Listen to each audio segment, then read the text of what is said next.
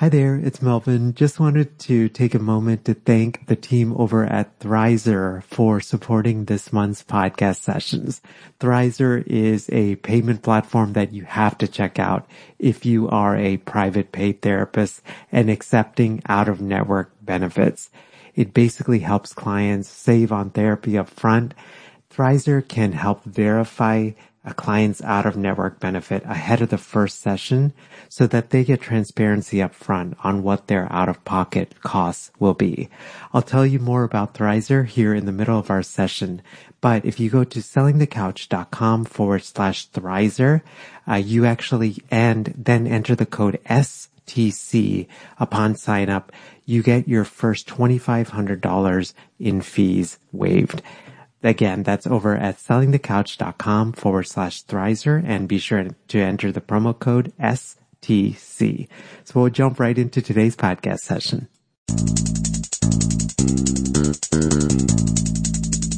Hey gang, welcome to session 116 of Selling the Couch. Thank you so much for taking the time to join me. I hope April is treating you well. We've had a crazy amount of rain here in Philly, and spring is probably my most favorite season, so I'm looking forward to just being able to get out, doing hikes, trying to avoid allergies, all of those things. But hope you're doing well wherever you are, and hope today's podcast finds you doing well. Today's podcast, it's a topic that I think has come up a lot in our Facebook community, which you can find at sellingthecouch.com/community. And it's this topic of starting a group within your private practice and what goes into creating the group and all of those things. And I've been trying to find someone that I thought could just really speak to this, who's created multiple groups, who's kind of figured out what's working, what's not working. And I actually found someone who happens to be local. You guys may know her as the group guru. Her name is Katie May, and she's here in Flourtown, Pennsylvania, which is a suburb of Philly. And we're going to be doing is talking all about groups. But as you probably realize, groups is quite a dense topic. And so what we decided to do was actually break this up into 2 podcast conversations. So this week, we are talking all about brainstorming your group, how to structure your group, how to think about the format for your first group. Where do you find the inspiration for your group? And then Katie's just going to share some of the biggest pearls of wisdom that she's learned along the way in creating groups. And then in next week's session, we're actually going to go into more of setting fees, advertising your group, and what are the things to do in terms of filling your group. So we'll get right to today's conversation. But before we do get there, I just wanted to take a moment to thank the folks over at Brighter Vision for supporting this month's podcast. Brighter Vision is this company that makes it much easier for us to create our private practice websites. You can learn more about them at sellingthecouch.com/brightervision. They were actually kind enough to offer us a discount code, and that link takes you to the discount code where you can get the first month absolutely free. It's a pretty good value.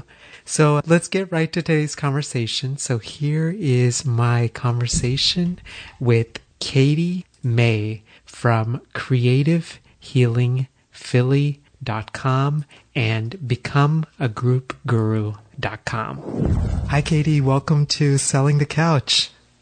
Hi, Melvin. Thank you so much for having me here. I'm excited to connect. I've been wanting to reach out to you for a while. You are the expert when it comes to forming therapeutic groups in practice. I'm just so excited for our conversation, so much so we're actually making this a 2-part conversation. Oh my gosh, I know. I am excited as well. I mean, groups are just my passion, so I love to talk about them. And getting to talk about them with you in not only 1, but 2 parts of a podcast makes me super psyched. So thank you again for having me here. You're so welcome. I feel like this topic of groups has come up a lot, like just in various communities for therapists, in the STC Facebook community and all of these things. And folks, I know that in our field, lots of folks are really interested in what we can do with groups. And you've done that really well.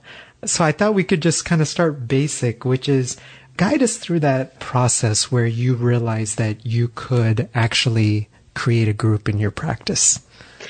Yeah, so my idea for my first group kind of came up organically. It wasn't a part of my initial plan when I was thinking about going into private practice. My work in the field started, I was working in a child and adolescent partial program. And so the focus in the partial program was on groups, and I was the individual and family therapist. But week after week, I would have these teenagers come into our sessions, whether it was individual or family, and say, I'm really getting a lot from the groups here in the program. I wish there was something like that in my community where when I leave, I could still get group support and get the feedback from my peers. They just found it so valuable. So, I knew all along I wanted to go into private practice. And that was kind of a light bulb moment for me, thinking, well, people are telling me what they need. There's this hole in the market. There's something not being served in the community. And I could do that. I could offer something like that. I was familiar with groups from working there. I would cover them in the summer and things like that. So that's how the process started for me, is that I would hear week after week after week from multiple people that it was something that they needed, and it was something that wasn't actually available in the community. So that's how I got started with groups. I feel like that's the best type of data, right? Instead of us just assuming like, oh, maybe we should start a group on this, or maybe I should do this sort of format, whatever it is, right? But it's a different ballgame. It's a much more real thing when folks are actually saying, this is what we need, right? Because you said it beautifully, like it indicates demand.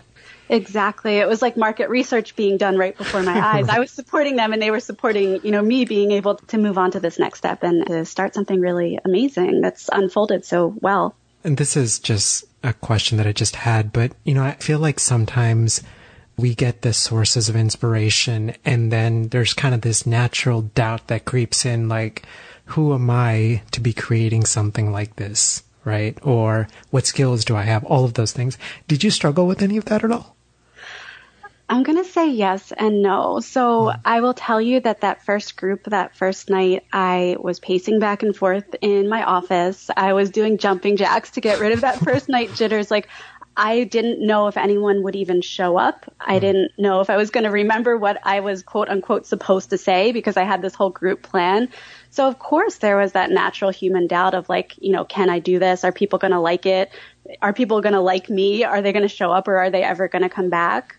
But then at the same time, that part of me that just wanted to trust the process and trust that, holding the space for people to connect and to be there with each other. And that's one of the beautiful things I think about group is that it takes the pressure off any one person to make it go well, that you really have to kind of trust that the group is going to unfold in a way that's helpful for everyone and support their needs and that it's not all about you. Does that make sense? Yeah, no, it absolutely does. I almost like when you were saying that, the word like liberating came to my mind. Right? Because it's not just all on us, right? To make it happen. It's like we do the work, we do the research, we create the format. But when I've done groups in the past, I think a lot about that, how I guess the pulse of the group evolved over time. It wasn't something like I said, oh, I'm going to create this vibe for the group. Right. And you kind of have to feel out the group once they're there before you can create some sort of, you could have this, beautiful intention, but then have the people come into the space and create something completely different, which is beautiful in its own right, but not what you had set out to do. So I think that's something I've learned. And I have 7 groups in my practice right now, and each one of them has a different presentation and a different vibe and different personalities within them, even though they all started from the same place of, either teen process group or DBT group. So a general overview of what I wanted to provide, but certainly different in each of the different groups that I have. This might be a really silly question, but, so when you have 7 groups, right, and each of these has a different vibe, right? Mm-hmm. So how do you I guess, was this just more like doing this over and over, like where you just learn to trust yourself and realize that you can pick up the pulse of the group and then you can sort of tailor things, as the group needed? Yeah, I'm trying to think about how to explain it. So with my DBT groups, they're more structured, right? They come from a curriculum, but I'm still flexible within that curriculum based on reading the room and seeing what everyone needs. And so it's a little bit of give and take. With my process groups, I have a general structure that I go through. I mean, we start with a check-in and then sometimes we'll do some kind of activity or we'll talk on a certain topic and then we'll process that. So there's like a general flow and a structure. but I read the room. If everyone's coming in and they're talking about school anxiety, but I had prepared some kind of topic or activity or discussion around asserting yourself with parents, I'm going to switch gears. I'm going to go into, dive deeper into what it is that they want to talk about and try and understand that on a deeper level and help them connect with each other and provide each other with feedback and support surrounding that specific topic, as opposed to what I may have planned going into the room. So I think that, a lot of people overcomplicate this idea of group when a lot of us go into our individual sessions without a real structured and solid plan, right? I mean, I don't know if I'm making an assumption there, but I don't go fully prepared with a curriculum into every one of my individual sessions. They organically unfold and, I have overarching treatment goals, but it's kind of the same for the group setting as I have these general goals for what I'd like to accomplish, but I allow the group to lead and trust that they know what they need in the process. Yeah, no, I think that way of looking at it, like it's almost this idea of like holding a position loosely, right? Yeah. And I think you're right. Like, I think that for most of us, our training is usually in individual or couples therapy. So then the idea of introducing multiple, and maybe even family therapy, but the idea of introducing multiple people who have multiple different backgrounds, maybe that's what it is. That kind of creates a fear for us. So then we're like, I need to create a very regimented structure about what this is going to look like. Right. And I think for me, anytime I enter into a new group, and I just started my 7th one about a month ago, it helps for me to allow myself to be vulnerable in that process too. Like I always admit on that first night of group, like who here is nervous? I'm nervous. You're all new people. I don't know you that well. You don't know each other. You don't really know me. So it makes sense to be nervous, and let's kind of hold the space for each other. Not that I'm expecting them to support me, but just, being transparent with them that it's human to be nervous when you enter into a room with 8 other people that you don't know, and that's okay. And let's explore what that feels like and how to work through that together.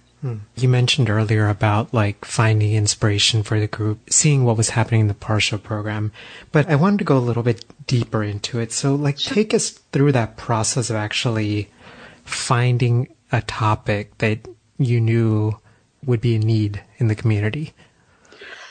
So I would say that, again, there were general goals just based on my work with adolescents. And so, I guess it's one of the reasons that I would suggest for anyone's first group that they work with a population that they're familiar with, because with anyone over time, you're noticing certain themes come up in individual sessions. It happens for me all the time where, one week everyone's having difficulty with sleep. Another week there's a lot of parent arguments. Another week it's about rejection.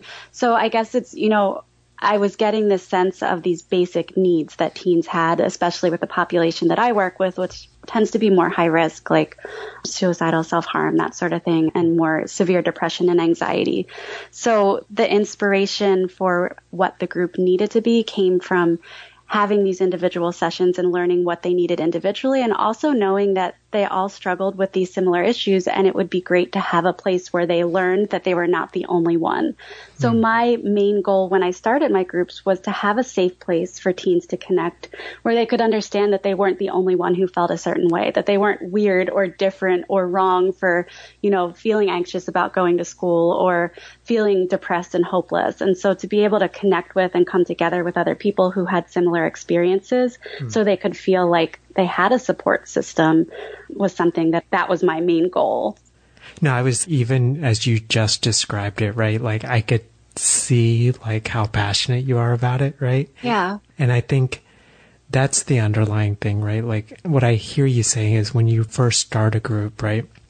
Focus on a population and like that you feel passionate about, but ultimately like it's that idea of like, it's not just about starting the group, right? Like it's a much deeper, like a why, like, right? Yeah. For starting that group. It's not, I'm creating a group to create income for my practice, although that's a benefit, right? But the real focus is that it's a space where blank can find blank. Yeah, I would agree with that. I mean, I like to balance both sides of what you just said. Of course, making money is great. And, it's our way of supporting the people that we love and giving back and having the lives that we want to lead. And all of those things are amazing. But I don't think any of it works unless you can be heart-centered and come from a place of passion. And that's what I credit my success to, is caring so much about what I do and, wanting to have this place for teens to come home to and to feel like they're not alone and that, they're fully accepted for exactly who they are and that they've found a peer group within their group that fully accepts them exactly who they are and cares enough about them to give them real feedback if something isn't working or if something is unhealthy for them. So absolutely, finding inspiration and finding your why you're doing this and what group is going to do for the people that you serve. Just shifting a little bit, that very first group that you did, how did you decide on, I guess maybe two-parter, how did you decide on the format of the group? And then how did you decide on structure, just generally, format structure?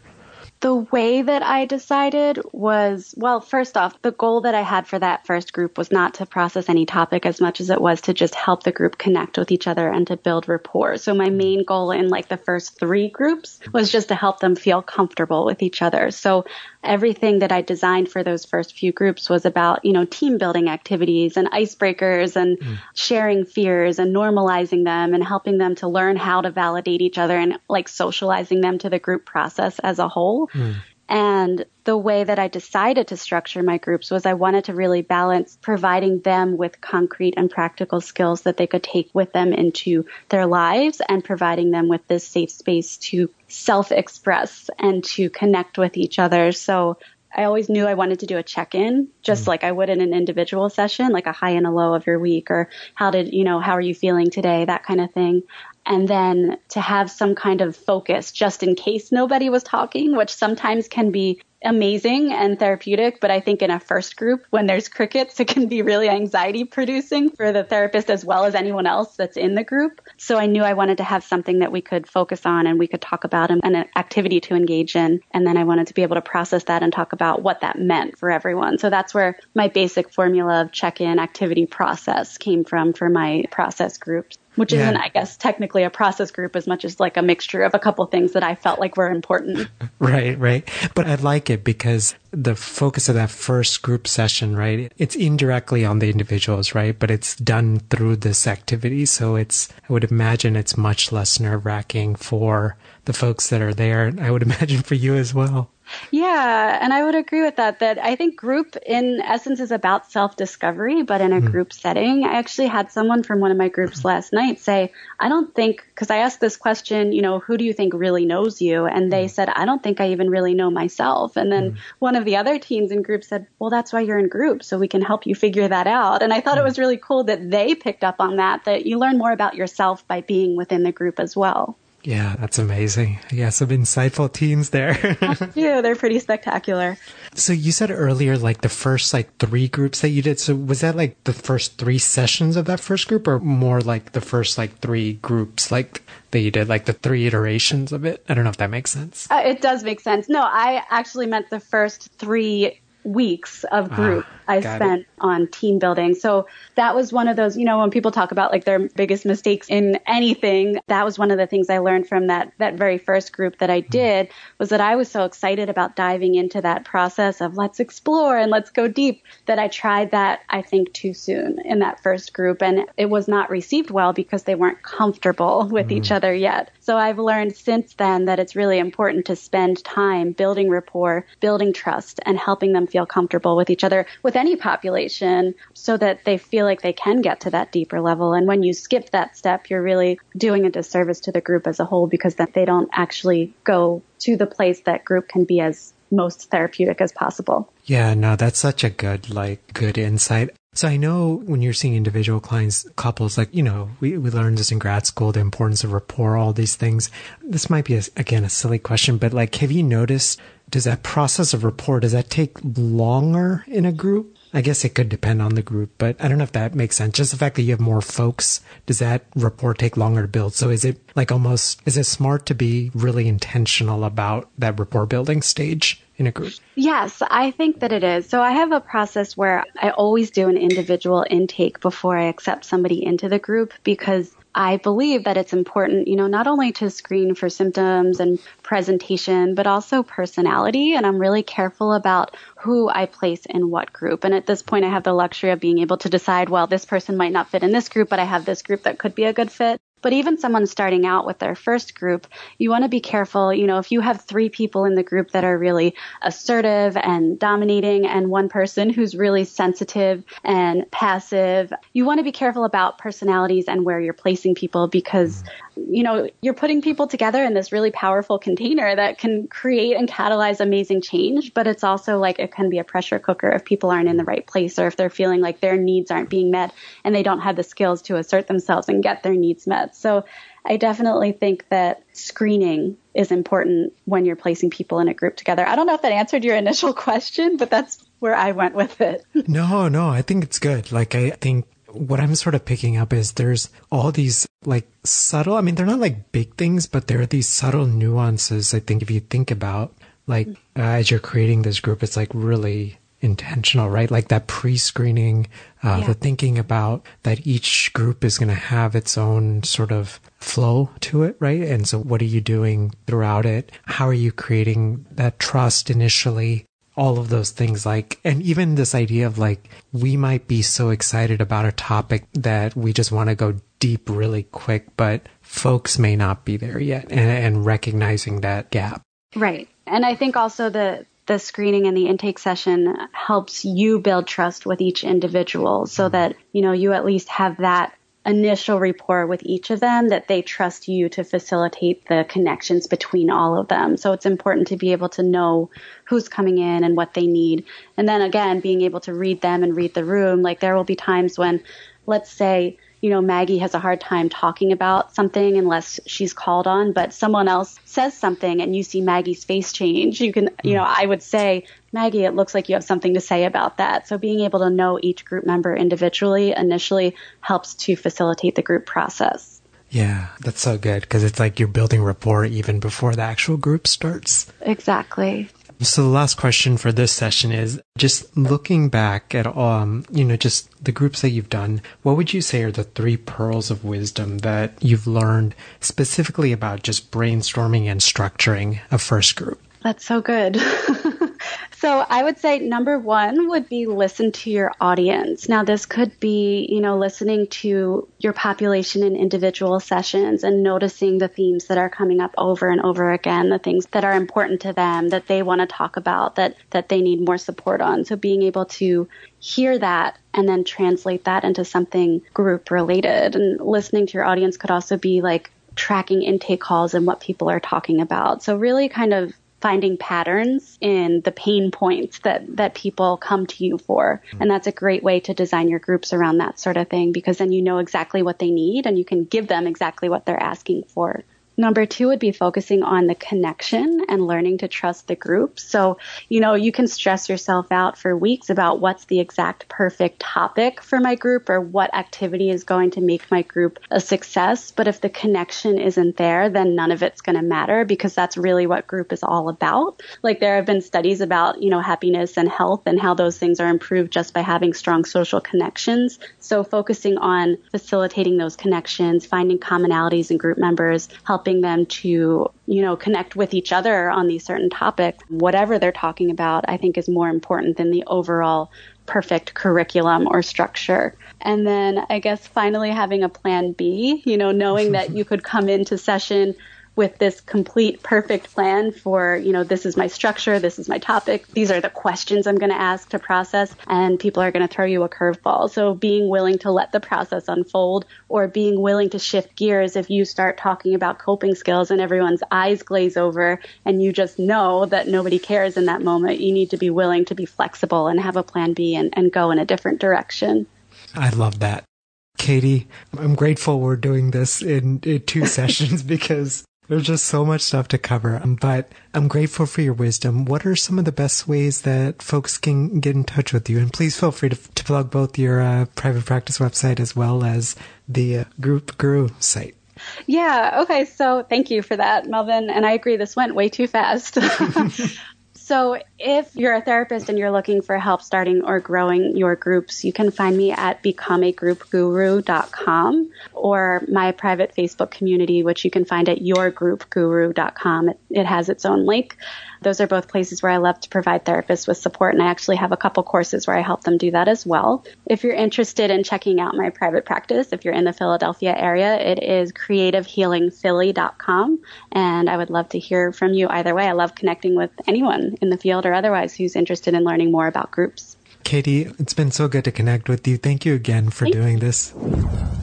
Hey gang, hope you enjoyed my conversation with Katie, and I hope that if the idea of groups is something that's on the horizon for you, I hope that it's given you new hope and just new inspiration to get started on that journey. I know that starting a group is something that I would love to do at some point down the line. And so, I don't know, just getting to hear and just picking up just on just how driven Katie is to serve the population that she works with. I don't know, it's just so good for me to hear, and I hope that it gave you a similar kind of experience. So, I took away a bunch of things, and I think one of the biggest things that I took away from this conversation was that Katie said this without saying it, which is that you don't need to get it perfect, just get it started, right, with the first iteration of the group. There are definitely aspects that you have to consider, but I think I don't know what it's like for you, but like for me, I think when I take on new projects and start new things, many times I'm just so worried and wanting to get it just right that I spend just an inordinate amount of time on things that in hindsight were probably not the best uses of my time. So I hope that it gives you some encouragement. Show notes to today's episode can be found at sellingthecouch.com/session and the number 116. And as we wrap up, I wanted to thank Perry and the team over at Brighter Vision for supporting this week's podcast and actually all of this month's podcasts. Brighter Vision is a company that works with therapists, especially with our field, and their whole mission is to help us create beautiful websites that resonate for us and that connect with our clients. I know that sometimes the thought of creating a website on your own can be absolutely terrifying. And if that's you, then I encourage you to check out Brighter Vision. They will create a website for you. They will help in terms of uploading content and things like that. So for example, blog posts and stuff down the line, they'll help you with all that. So you can just focus on what you're good at, which is being a clinician.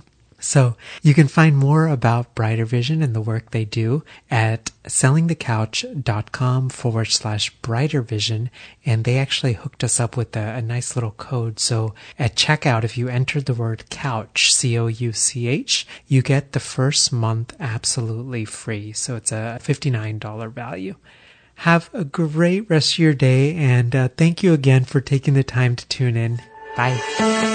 Thanks for listening to the Selling the Couch podcast. For more great content and to stay up to date, visit www.sellingthecouch.com.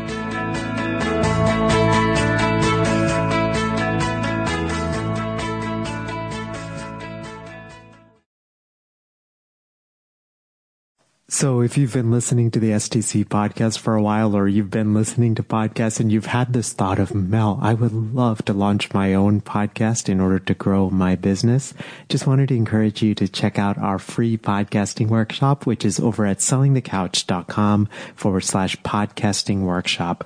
You can basically sign up at a day and a time that works for you.